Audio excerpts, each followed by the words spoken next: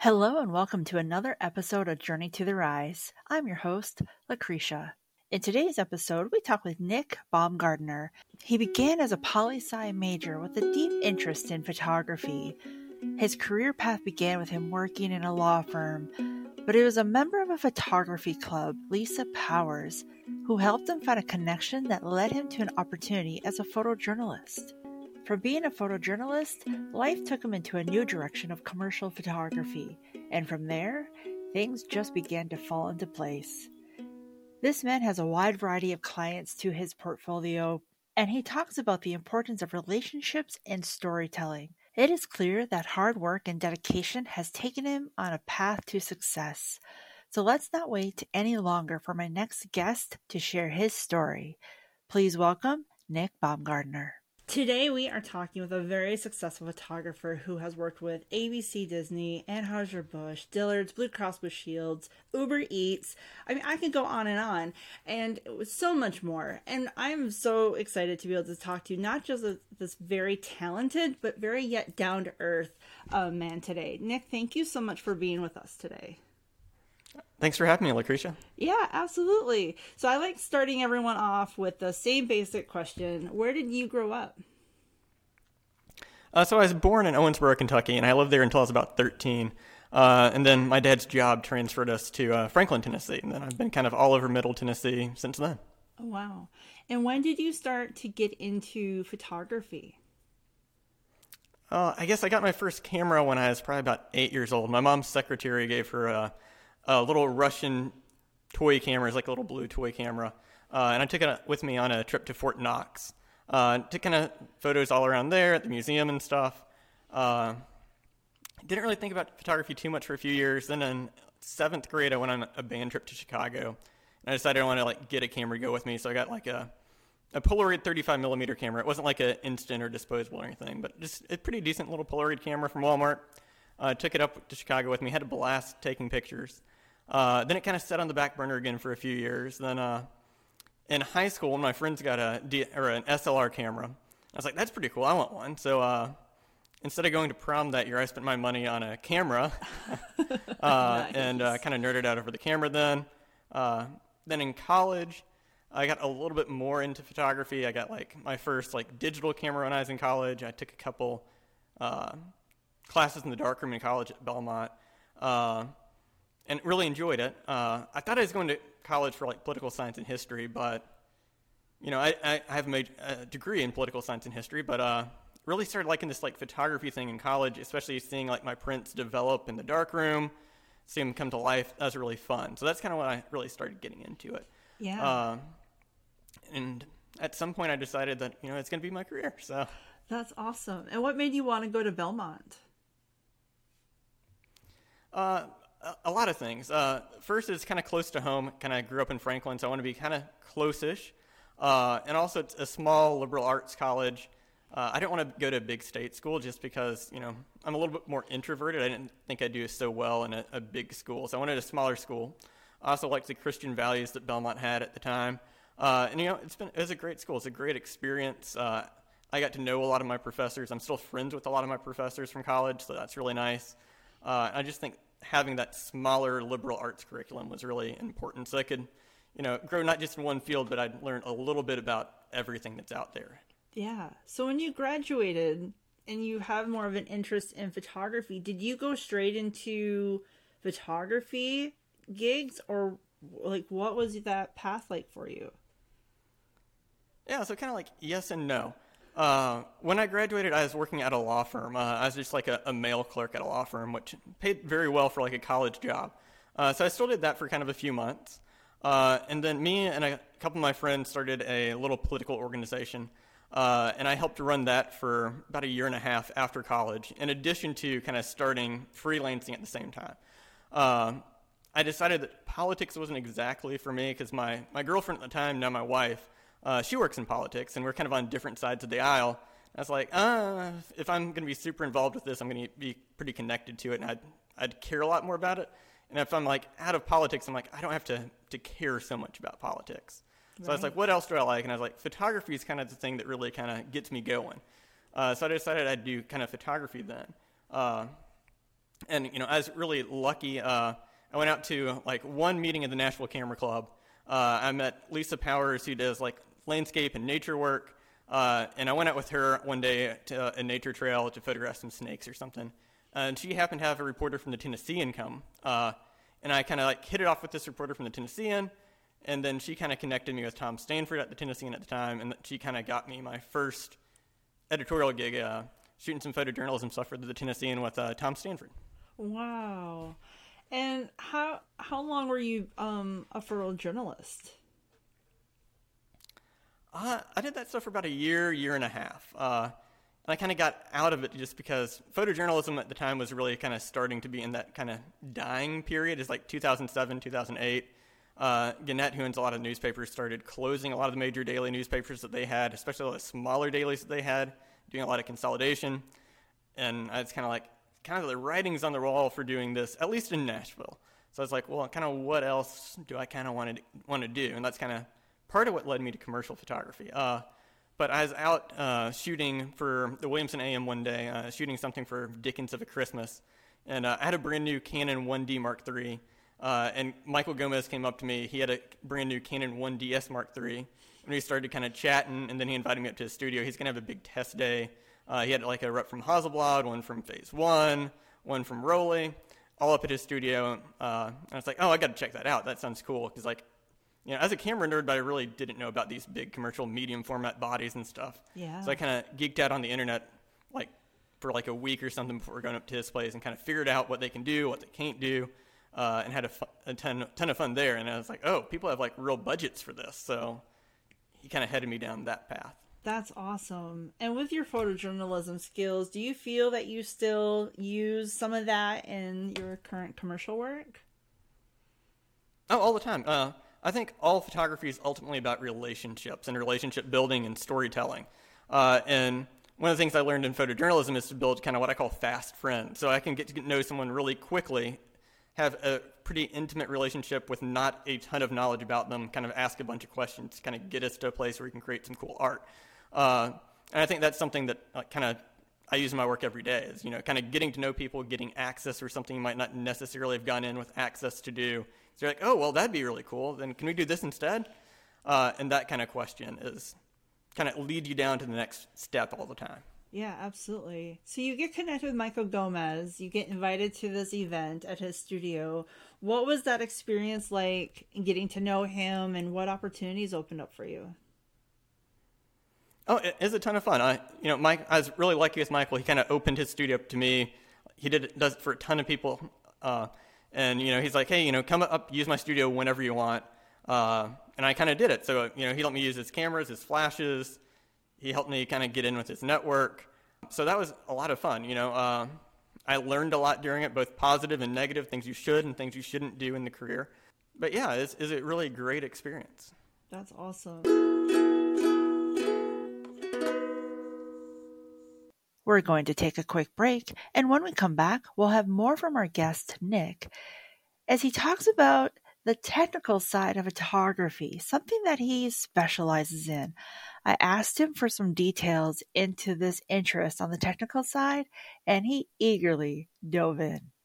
I think, it's just challenging. So, I enjoy the challenge of it. Taking a good technical image of these things, especially it's like moving liquids, you have to figure out, what does the flash speed need to be? So oftentimes I'm not using something like an Alien B. I'm using something like Broncolor strobes that have really fast T1, T5 durations. Have you noticed more and more people are dropping from social media? They are tired of being blasted by ads, by the nastiness that can be carried on endlessly with comments, accounts being blocked or deleted for no reason at all, and the reasons for people leaving and spending less time on these platforms continues. If you are only promoting and marketing your business on social media, this is not the best way to navigate your way to a successful business. But don't worry, I have good news. There is a way to reach your target audience. It's by email. Yes, email. Email marketing is not dead. It is quite alive and well. Businesses utilizing a smart email marketing strategy can increase sales, make connections, and deliver a message that will be more reliably received than depending upon an algorithm that continues to change. If you want to know more about how to grow your business with an email marketing strategy, go to girlbosscopywriter.com to find out more. Show your clients you are an authority in your industry by using visual storytelling with video, photography, and a content strategy package with Girl Boss Productions. A video series will help customers get to know you and allow you to build a relationship with people who want to support you. Using video on your website and in your marketing content, you can increase conversions by 80%. By enhancing your presence on social media and your website with updated and stylish photos, you can zhuzh up your marketing content. Give it a little je ne sais quoi will grab the attention of your clients, and they will take more time to read your post instead of scrolling past it. Utilizing video, photos, and a content strategy all in one package will promote your business to existing and potential clients and help develop a relationship with clients who want to support you, which results in increased sales.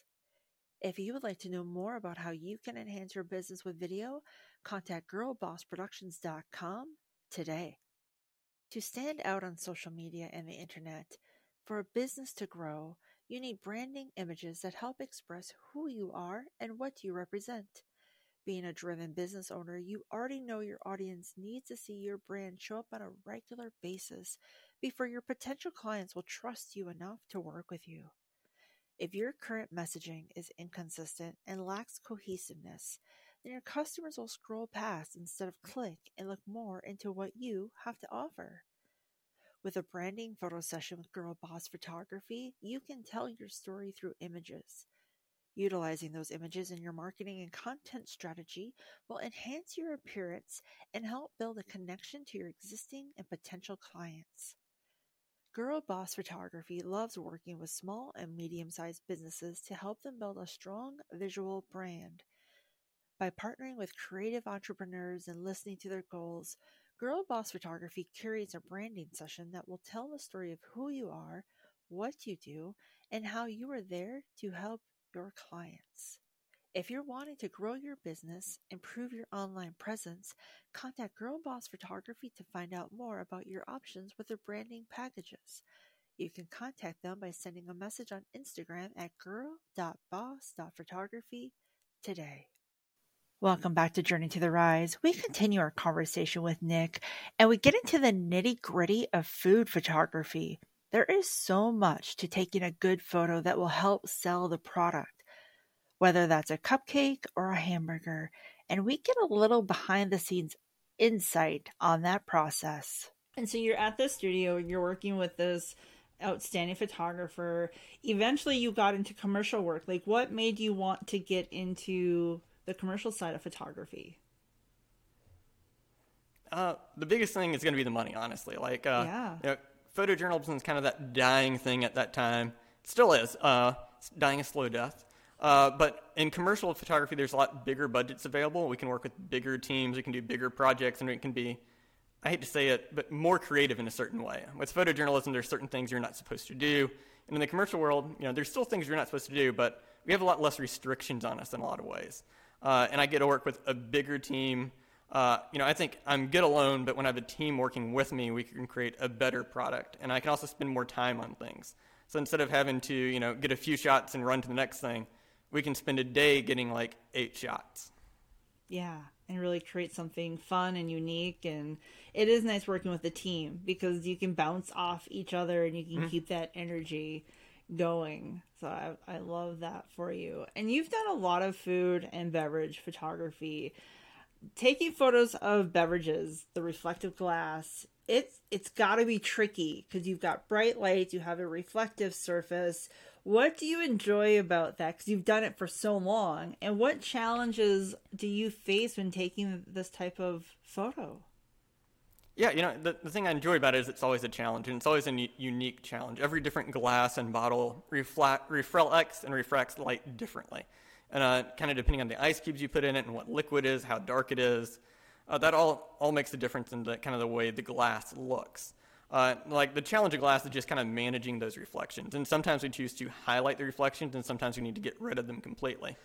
So it's knowing when to use, just a polarizer on my camera lens sometimes, or just one on a light sometimes, or cross polarization where we use one on the lens, one on the light, and then mixing that with different diffusion materials so we get kind of the right amount of reflection in the right space.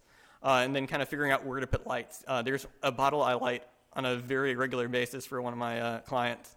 And, we don't have to use any tricks. We just have to kind of put the light in the right spot so it doesn't show up in our image. Because there's like one little spot that if you put the light in, it's going to light up the bottle really beautifully, and you're not really going to see reflection that we care about.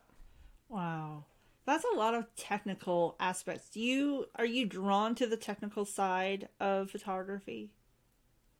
Yeah, I definitely like the technical side of photography. And I worked at Saks Fifth Avenue for 3 years, and I had a mentor there, John LeMay, and he is super, super into the tech side of photography, and I learned a lot from him. I kind of soaked it up like a sponge the 3 years that I was there because he's just so technically proficient at a level I don't think I'll ever be.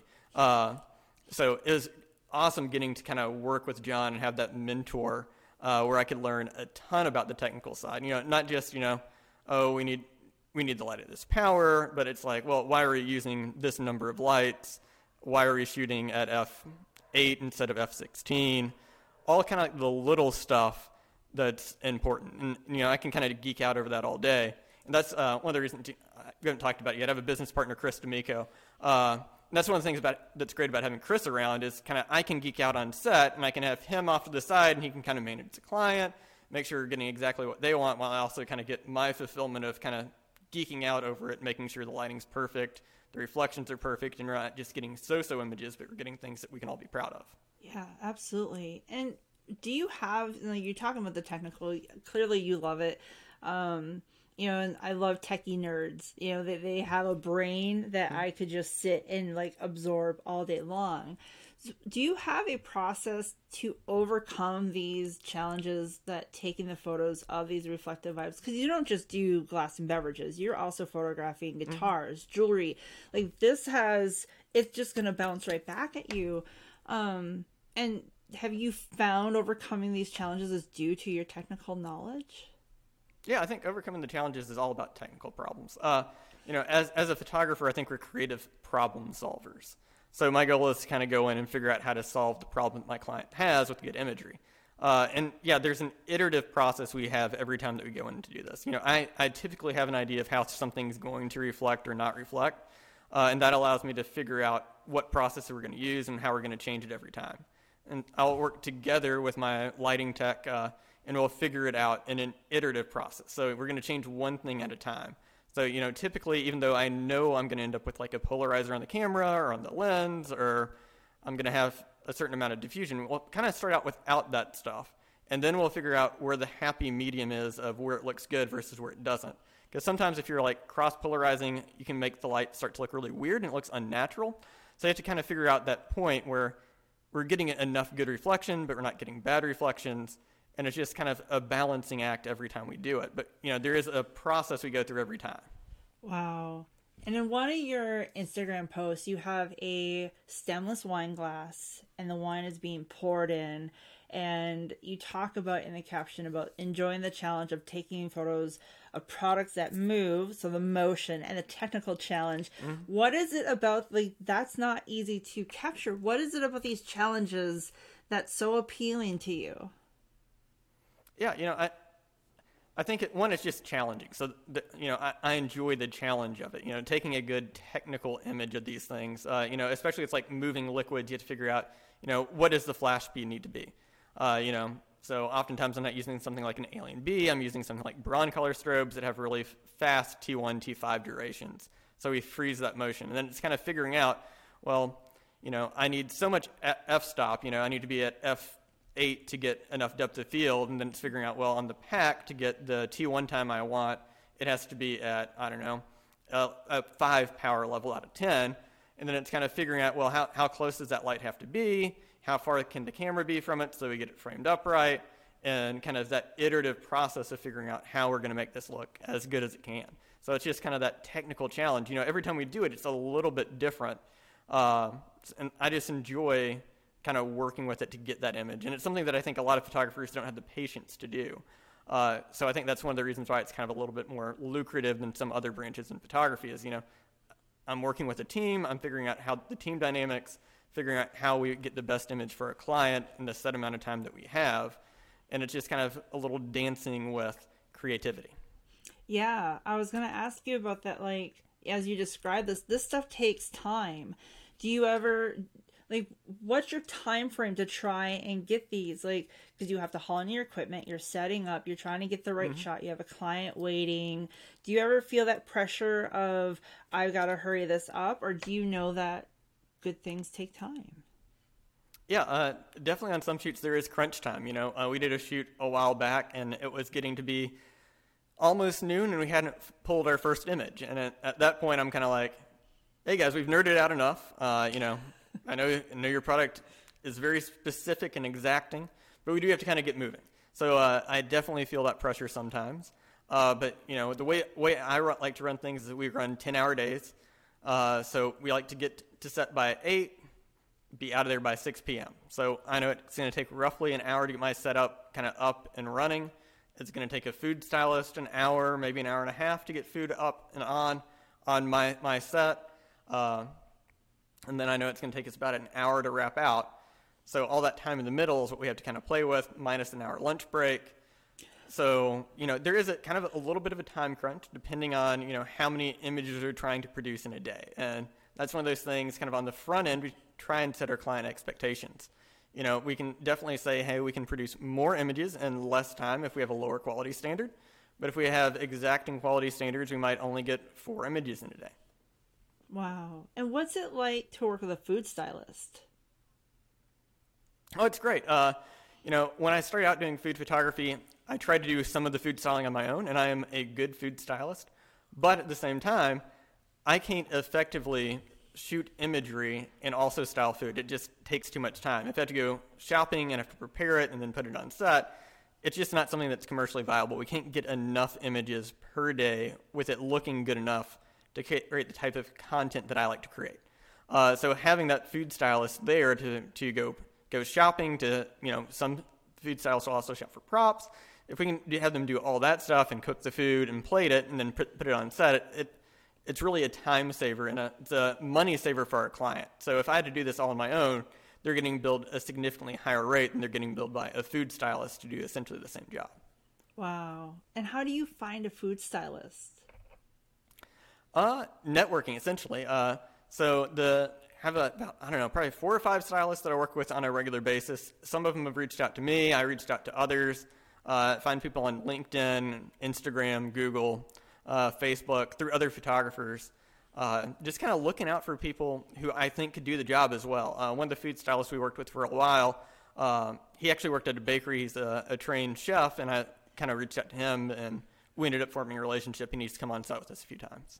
That's awesome. And you talk on your website that food photography is about bringing the narrative of food to life. How do you bring food to life?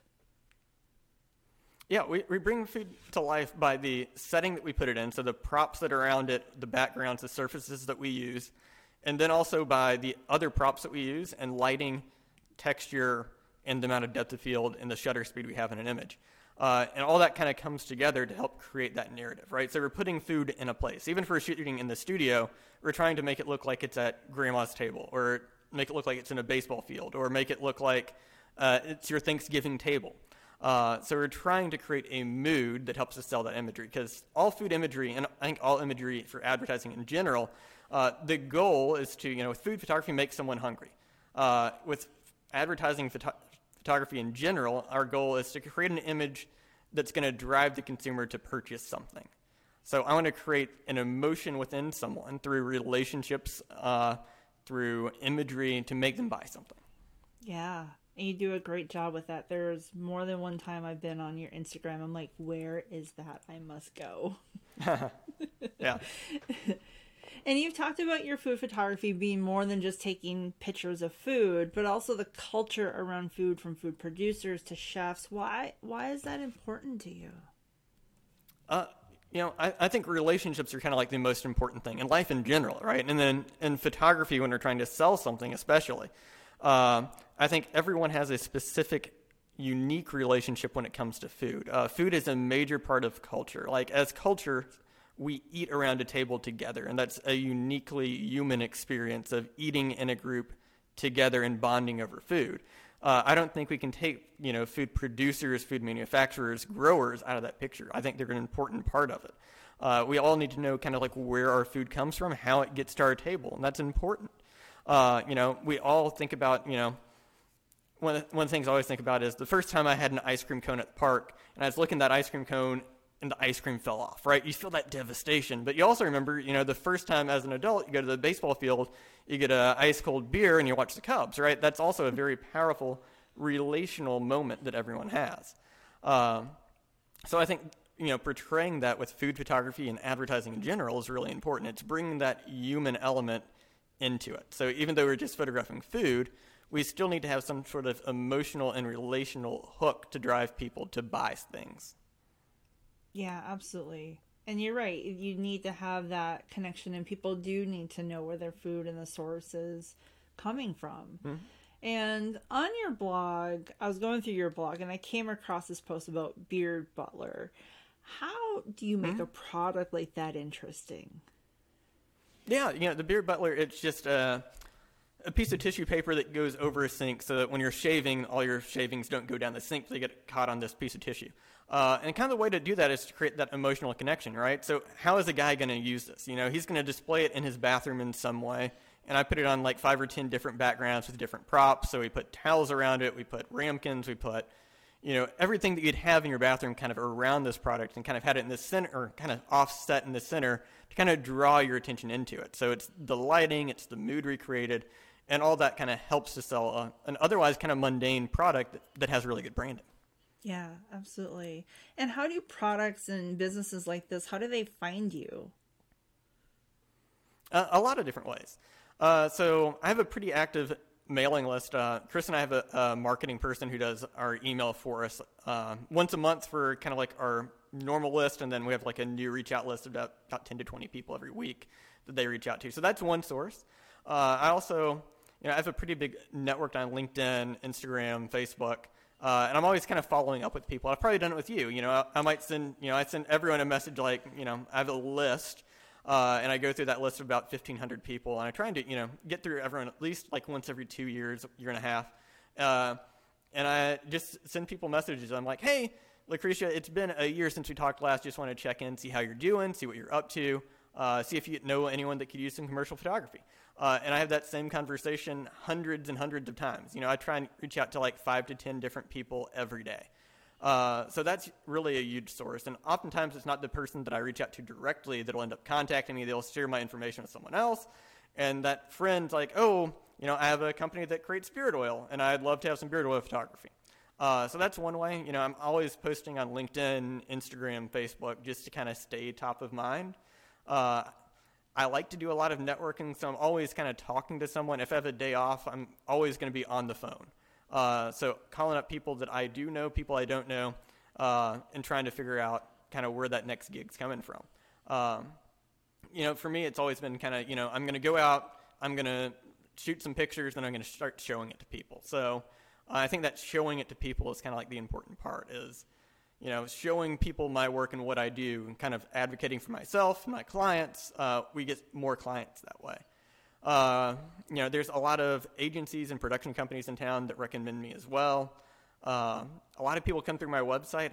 My website gets something like 1,500 hits a day.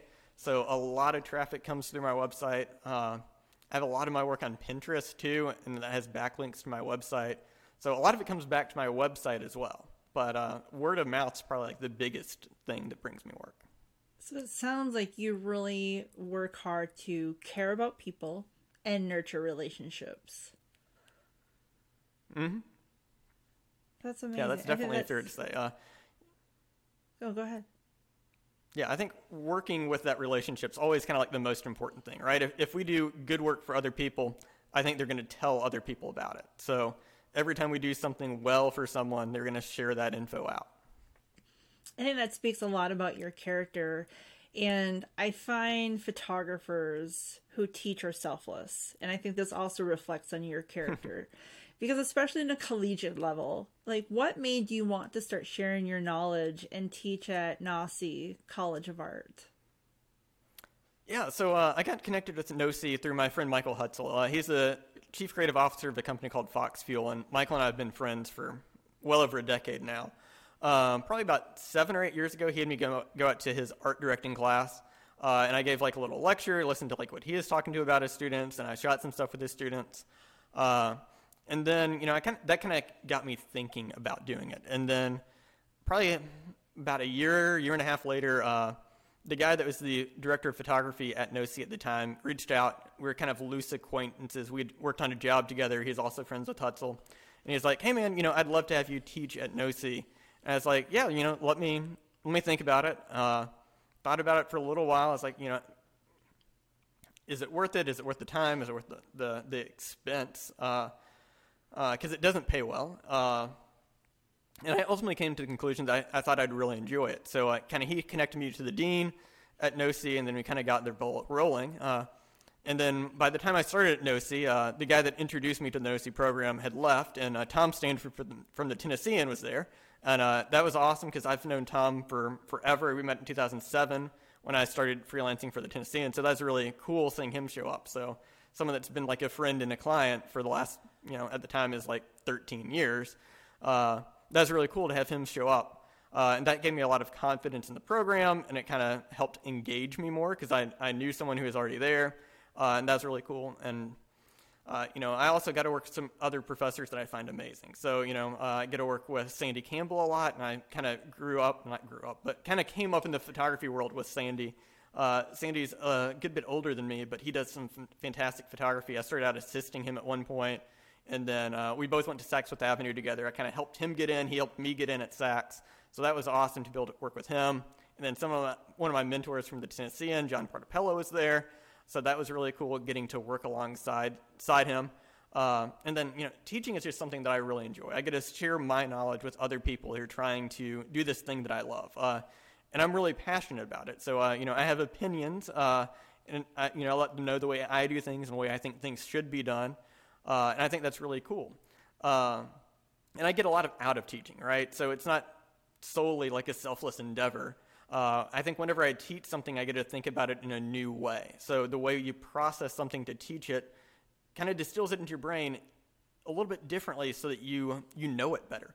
I knew a lot of the concepts and the philosophies that I was teaching before I taught it, but now I know it on a much deeper level than I knew it before. And I always encourage my students to do that too. I'm like, hey, you guys have just been on set learning a lot about food photography. Go home, tell this to your roommate. And it just makes them think about it again in a different way or to explain it. And I think that's super valuable. And I think it's great working with our students because they have new takes on things, new perspectives, and I learn from them kind of as much as they're learning from me. I think it helps me kind of stay fresh that I'm getting to see, 18 to 21-year-old kids, as well as, at NOSI we have a lot of older students that are ex-military. Those students that are like 40 to 60 who are fresh out of the military. That's always a new learning experience for me, too, to work with them. So it's something I really enjoy. I think I get out of it as much as I give. That's amazing.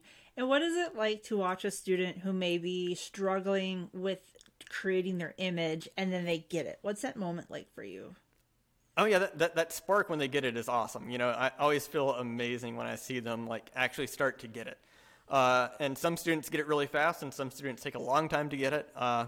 But it's always really enjoyable. One of my students just got a job, and he's going to he's going to be the university photographer at a school now. And I'm like, oh, that's so cool, because I've watched him. He did really well in my class post-graduation the last year. He's done really well marketing himself and networking, and now I'm seeing him go off and get a full-time creative job. And that's the best. It's like I had a little bit of influence on him, and he learned a little bit from me, but he learned from so many other people. And it's awesome seeing it kind of click, and now he has a job, and he's doing it. So, yeah. That has to be so rewarding to see, like, that process that you just explained of learning from yourself and other teachers, and then they get to come to you and be like, dude, I have a photography job. Yeah, it's awesome. That's awesome.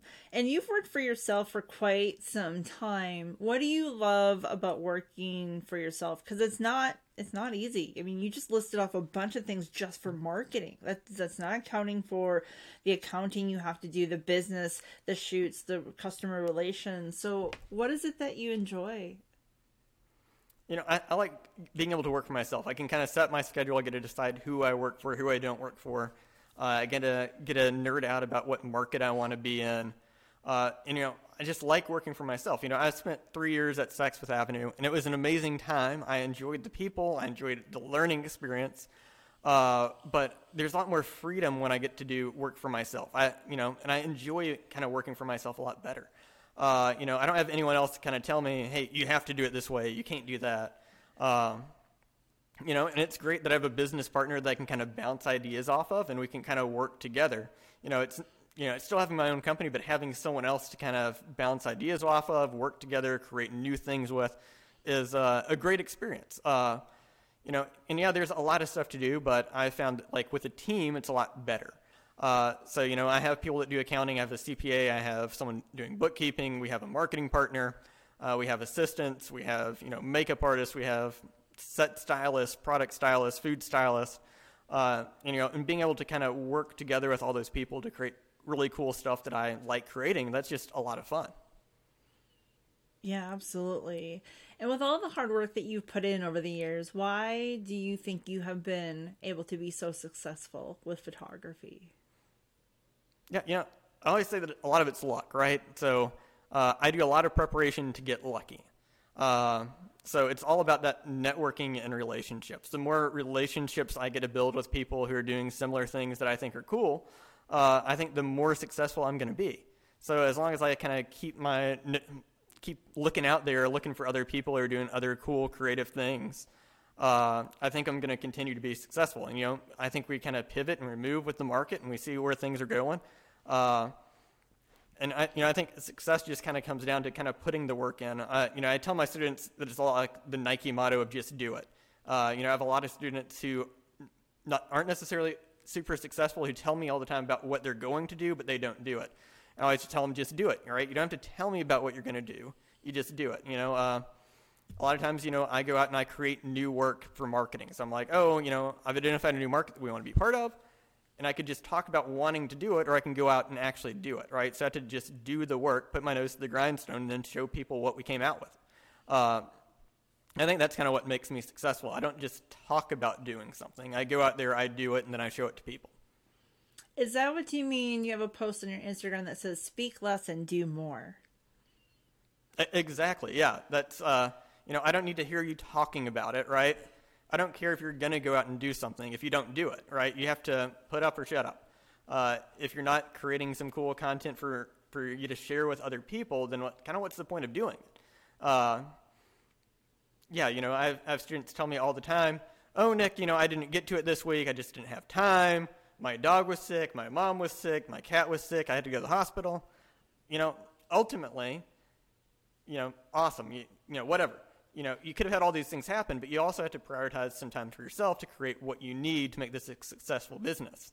And I'll say that sometimes that definitely does come at a cost, right? Like, there have been multiple times where my wife has not been happy with me because, I decided that, I needed to create more work in my studio or go out and do a shoot or work on a weekend or get up at 4 a.m. or be up till 3 a.m. To get it done. And, sometimes that's just kind of the cost of, doing what you love is you have to make some sacrifices. And, a lot of times they're hard sacrifices to make, I might miss something that my daughter has to do occasionally. And I try and be absolutely as many of them as possible. But sometimes, I'm not going to get to go to my daughter's horse riding lesson, or sometimes I'm not going to get to go to a choir performance. But it's kind of prioritizing and kind of fitting it in. That, we have to get out and create something cool so we can share it with people and kind of tell people about it, right? So I have to kind of balance my time as best as I can. Sometimes I am better at it than others. I'm not going to be perfect in business or as a family guy all the time, but I'm going to try to do my best all the time at all of it. Yeah, absolutely. And life happens. And you're right. We can't be perfect all the time and meet those perfect expectations. but considering that you're putting relationships first, you understand like communication is key and sacrifice has to happen to make the big picture work. Mm-hmm. And you've had the opportunity to photograph a collaboration with Jack Daniels and Pearl Diver, and those images were absolutely outstanding. How do opportunities like this find you? Yeah, it's just all about the network.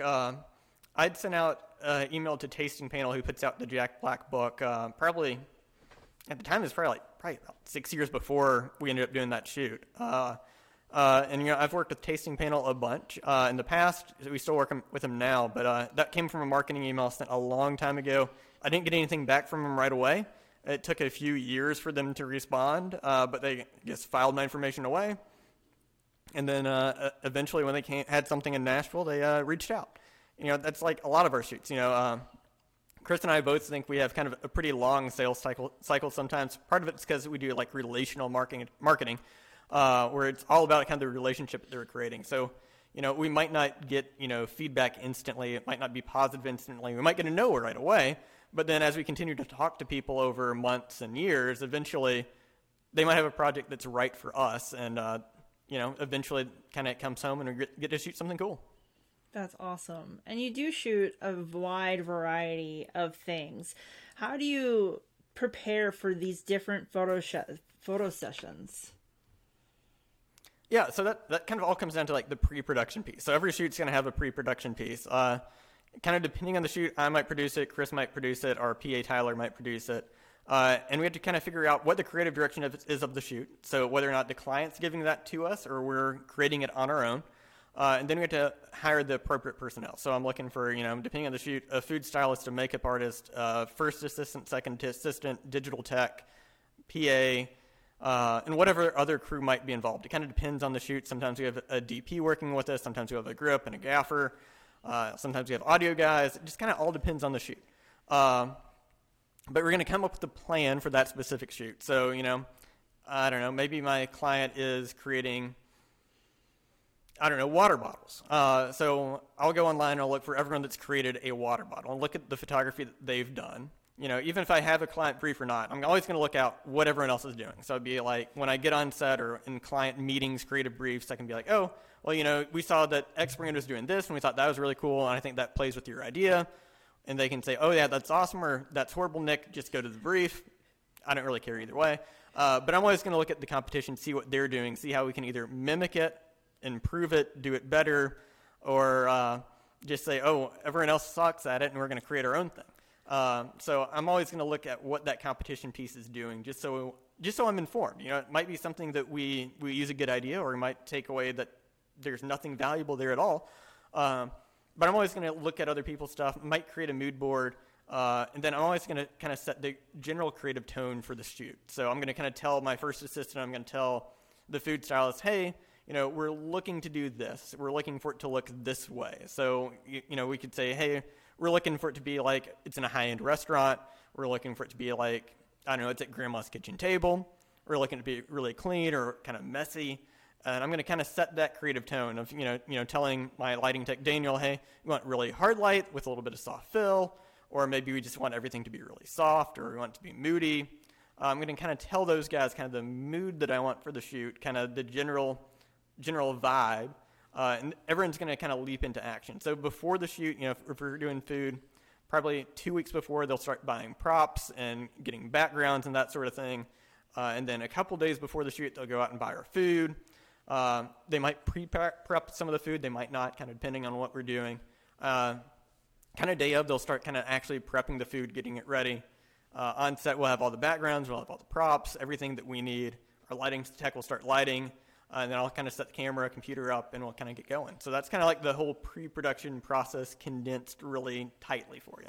Yeah, wow. No wonder you work with such an elaborate team. There's a lot of moving parts. And your food imagery is... And that team's kind of important because, I can't do it all on my own. It's up to having that team to make sure that we get a really nice looking product. Yeah, because you have so much going on. You're talking about props. I would have never even thought about the importance of props. And you're talking about, the different lighting aspects that get into your technical strength and this and that. And when does the food have to start getting prepared? Like all these things that when you look at a picture of a steak, you're just like, oh, that looks delicious. When there was hours, if not weeks, of planning. Oh yeah, and especially if with if we're doing stuff from a restaurant, it's making sure we have that right food from the restaurant, or if it's packaging, making sure we have the right food from the factory, and we have all the individual components that are going to go into this piece of frozen food they're going to remake on set. And a lot of times it's a complicated process. So we have to get recipes and then the way it's supposed to look, and then kind of compare it back and forth. So it's definitely a more complicated process than a lot of people think it is. Yeah. And are they cooking like on set sometimes, or are they like cooking in their own kitchens and then bringing the food to you all? It kind of depends. Most of the time they're going to cook things on set. Things that take a long time to cook, they might be kind of par baked at home, might be fully baked, and then they top them on the studio, or we shoot them at the end of the day. But everything's going to be prepped fresh on set to some degree. A lot of times we won't cook something all the way necessarily. If we're doing like a Thanksgiving turkey, there's never going to be a Thanksgiving turkey on set that was cooked until it reached 165 degrees. It's just not going to happen. We don't have that type of time. So we'll kind of par bake it, and then we'll use like a roaster and kind of brown the skin up a little bit. But we're not going to spend the 6 hours it takes to cook a turkey. We're going to find ways around it to make it look good. Yeah. And between the bourbon that you photograph and the cupcakes and the steaks and different things, I can't help but ask, but do you get to eat the food and drink the drinks that you photograph? Most of the time, no. A lot of times things are not food safe after they've been on set. So they're not food safe for a number of reasons. We try and keep things as real as possible. But even if it's just like a hamburger, most of the time if your hamburger is going to be on set for a few minutes, gravity is going to pay its toll and things are going to sink down, right? So to prevent that from happening, a lot of times we might put like T-pins in the burger, and that gives the burger something to kind of grip onto so it stays up in a nice, good-looking position. A lot of times if we're using something like, say, if we're shooting pancakes, and we're selling those pancakes and we're not selling our syrup, we might use motor oil instead. We might have coated those pancakes with, something to help it repel the water. There's a lot of tricks to it. So, we do it all to, advertising standards. There's certain laws, truth in advertising laws that we can't break. So we're very mindful of that. But we also to make the food look as good as possible. So a lot of times, it's not going to be food safe, And also, if something's been sitting around on set for, even 30 minutes, it might have had a bunch of people's hands on it. And you probably don't want to eat it. Occasionally, a lot of times, we'll prepare extras of things. So, we might have one hero steak, but we cooked 6 other steaks, and, 2 of them might be okay to eat. But I'd say the vast majority of it does kind of get thrown out. It's just not safe for human consumption. I wouldn't want to eat it. So it's almost like a theatrical production. Like you're creating an optical illusion to appeal to the audience, but it's just like almost like smoke and mirrors. Yeah, I mean, it is a little bit of smoke and mirrors. It's as real as it possibly can be. It's kind of like Disney, all right? There's some magic, and you don't want to see behind the curtain necessarily. We want to have an illusion of sorts. Yeah. That's awesome. And you also do headshots. And I noticed on your website that you when you talked about your headshots and that service, that you also listed, or you state that you have a list of hair and makeup artists. And I think that goes back to you knowing that it's important to have a team. Can you just kind of help advise and explain why working with a hair and makeup artist for headshots is so important? Oh, yeah. Most people don't have perfect skin. I don't have perfect skin. I don't know anyone that does have perfect skin. So if we can hide some of those flaws and blemishes, it makes people a lot more confident, right? If you give people like the glam treatment, and they have someone hyping them up, I use Sharita Leslie a lot for hair and makeup, and she's a great hype woman. If you have Sharita hyping people up while she's doing their hair and makeup, you get them in a good mood, you get them feeling good, you get them looking better than they look on the average day, so they're in a good mood when they start their pictures. And I think that whole thing's kind of key. If you get people looking like they're the rock stars or on the page of Rolling Stone or something, they're in a very good mood when you actually finally take their photo. And I think that pays a lot of dividends. Just having that crew there, even if they're doing like really light grooming work, even if, just, basic foundation on a guy, I think that pays a lot of dividends. And I always find that, people who do go with hair and makeup end up being much happier with their headshot than people who don't. If they see something wrong, a lot of times they were like, oh, I didn't have a hair and makeup artist, and it looked terrible. But if you do have that in place, people are a lot happier with it. I think it's a good production value. I'm one of those people that I like really good production value, so I think having a team helps to build that production value. So if it looks like we're doing something real, something really cool, we get more buy-in for the people that we're doing it from. And I think it helps create a better final product that way. Yeah, absolutely. And when it comes to headshots, you're representing your company, your brand, your baby. You know how hard you work for your business.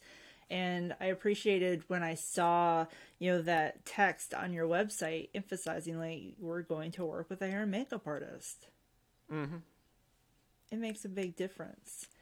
And you've been getting more and more into video. What is the appeal of video that's causing this transition? Yeah, I think it's a change in the marketplace, and I think kind of we have to change with the marketplace. I think Chris probably threw these numbers out when you guys did a podcast with him, but, I think probably about 40% of our business is video, but it's about 60% of our revenue. And I think that video is just getting bigger and bigger. So it's something that I enjoy working with. We get to tell a different story than we get to tell with stills. We get to tell a more complete story. You can kind of start at the beginning of a process and work all the way through to the end, which I think is unique and something we don't get to do with stills. We don't have that moving picture aspect, and I think that's cool with videos, that we have that moving picture. We can tell a different story. With stills, you have to tell it very succinctly, like to kind of beat people over the head with what we're doing, and in video, we don't have to do that quite so much. So it's a different type of story, and it's fun to play with. We get to work with a different team of people. I'm always about the teamwork thing, and I think video definitely requires teamwork. I think it's a little bit can be at least a little bit more lucrative as well. If we're working with bigger teams to create bigger productions that are going to be sold different places, selling something for broadcast media, there's going to be a lot more buy-in than just for a tiddly web ad or something. So I think video gives us a lot more creative opportunities than we have with just stills. And I think kind of understanding video has been really important for me individually and for Actor Media as a team. Yeah, absolutely. And you've partnered with Chris D'Amico, and as you mentioned, we have him on as a guest on our podcast, and you've partnered with him for quite some time. Clearly, there's respect there. But I think beyond that, what is it that you enjoy about working with him? Chris is just an awesome guy. He's a lot of fun to hang out with, a lot of fun to kind of bounce ideas off of. And I always say that kind of just do it thing. Chris and I kind of together as a team can kind of just go out and create something. And he's a great, especially if we're doing photo and video, we can figure out how to make it work as a team together, which is great. I found a lot of times when I was working with other DPs, it wasn't so great. And Chris and I have a great mentality to make it happen. He's a great businessman. He's kind of like me where he's really relationship minded. So we're always trying to create the best relationship with our clients that we can so we can help them get the creative products that they need. And Chris is a great sales guy. Something that, I'm a good sales guy. Chris is a great sales guy. I come up with a lot of our marketing ideas. Chris does the actual creative pitch. I think he's very personable, and he's great to have on set. I love that, working with Chris, I get to have the client on set. I get to do all the creative a lot of the time, and Chris can be there to work together with the client, make sure we're getting what they're getting, and also kind of keep them off to the side a little bit out of my hair so I can get the shots and he can entertain them. And I think that works really well. So Chris is just a great guy to work with. I think we're like-minded. We both like to do a lot of outreach. I think a lot of photographers just kind of sit back and wait for work to come in, and Chris and I are both very much trying to go out and get the work. So having someone else that's kind of aligned that way, and I think we both want to have a business that's bigger than we are individually. And I think that's really important. So, if we have something bigger than ourselves, it also gives us some freedom to be able to say, I'm going to take a vacation for 2 weeks. And I know someone can be back there holding up the fort, which is nice. And it can create more opportunities for other people. So, as we create a bigger company, we can hire more folks. We can hire more freelancers. and it just gives more opportunity for everyone, I think. Yeah, that's awesome. And you're right. I think there's a misunderstanding that people believe I just create good work, someone will find me. And that is not the case. You have to put in the work of the outreach. And to have a partner like Chris and you both can bounce the energy off one another, that has to be really exciting to wake up and know that you're basically going to work with your best friend. Oh yeah, it's great. Chris and I have been working together off and on for, I think we first met in 2009. We first did like a partnership in like 2013 or something. And it's been great. It's really nice to have someone else in the business who I can definitely bounce ideas off of, that we can kind of figure things out together with, and have someone that can pick up some of the slack when I need them to. And then I do the same for him, right? It's a two-way street. He'll definitely be like, oh, I'm going to Italy for a month, and I'll pick up all the slack that he left behind. And he does that when I go somewhere as well. And I think that's a great thing to have. Absolutely. And you two have recently developed a new company together, Reactor Media. What was that conversation like for you to realize this was the path you both wanted to take? It's one of those things that we kind of talked about for a while. Is, we had a previous company, Seamless Matters. It did pretty well. We had a few extra business partners. We kind of got rid of those guys in this new iteration. And I think it's just kind of time to do it. We've been kind of informally working together again for a long time. And to formalize it was a really important thing. I don't think it's a hard conversation. I think it's just kind of like one of those realizations that, oh yeah, it's time to kind of create this formal agreement again. And I'm excited about it. That's awesome. That's fantastic. And what kind of goals do you have for yourself, like personally or professionally, for this year? I have a lot of goals out there. I'm one of those people, I don't really like to share my goals. I know it kind of sounds weird, but I feel like the more I talk about them, the less I do them, right? That's kind of that put up or shut up thing. I want to show the people the work that I put out versus really talking a lot about it. I know it sounds silly, but for me, that's the way that I find that it works best. If I start sharing my goals, I'm not going to do it because I get that validation from doing it by talking about it, right? So if I tell people about my goals, it's kind of like I've already done them.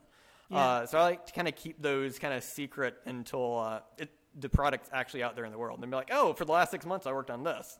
So I don't like to kind of like put it out there. Speak less and do more. Yep. If there's someone out there who's wanting to get into photography, or maybe they're just struggling to grow their business, what advice would you have for them? The biggest piece of advice is it's all about the relationships, right? So go out there, do some networking, authentically engage with people. If you can't authentically engage with people, you need to kind of figure out how. So that's kind of my biggest thing is, get out there, talk to people, figure out what you want to do, how you can convey that to other people in terms that they understand. If you just kind of talk about things really esoterically, people aren't going to understand it. So you have to figure out your elevator pitch, if you will, and be able to give it in a way that makes sense. I've heard a lot of elevator pitches, especially from like students when they're putting books together, and they sound really elevator pitchy. But if you can form it into something that's really relational and you can figure out how your creative work helps someone else grow their business, I think that's kind of the important thing, right? Is you tell people kind of the sales pitch, right? You have to be able to say, here's what we do, here's how we do it for you, here's what you get out of it, here's what I get out of it. So I think that whole relational aspect is key, right? The more people you know, the more people that can hire you. So I think that's kind of like the biggest piece of advice. That and kind of just go out and do it, right? So people spend a lot of time talking about what they're going to do, and I think they get the validation from talking about it, and they don't do it. So spend your time doing it, not consuming media, but creating something, and then tell people about it. And I think for a lot of businesses, that's like a huge hurdles, right? People like talk about it forever, and they're like, oh, it's going to be perfect, and I have to do it this way, and it's going to be perfect, and they get kind of paralyzed by trying to perfect it. And you just need to go out there and do it and then put it out in the world and see what comes home. Excellent advice. Perfect. And if someone wants to find out more about you, check out your work, where can they find you? It's nickbumgardnerphotography.com for my personal website, reactormedia.io for the Reactor website. And I am at Bumgardner Photo on Instagram and Twitter and pretty much every other social media. Excellent. We'll get all that information in the show notes. I know you're crazy busy, especially with this new partnership and new business, so I really appreciate you taking the time to speak with me today. You're welcome. It's been a pleasure. Thanks for having me. Yeah, absolutely. That's it with Nick. I appreciate his approach on not telling people what he's working on, but showing them. Clearly, it's an effective strategy that has brought him to great success. Next week, we talk with Deanna Zerwanka Lamont, a certified intuitive energy healer and wellness guide. It was more building relationships and trust with my clients. And so then you get to see a different side of business people than you would just, either walking into their business or seeing them on the street. So that was a huge benefit of being in a small town. Because everybody wants to, support one another at the core, is there competition, of course. But I think overall, it was a great experience. Hey, thanks so much for listening to Journey to the Rise. Please do follow us on your podcast apps so you have the latest episode downloaded. If you want to follow us on Instagram, our account is at Journey to the Rise Podcast. This episode is research produced and edited by Girl Boss Productions. And please remember to be kind to yourself. When you are kind to you, it is easier to be kind to others. I'm Lucretia, and you've been listening to Journey to the Rise.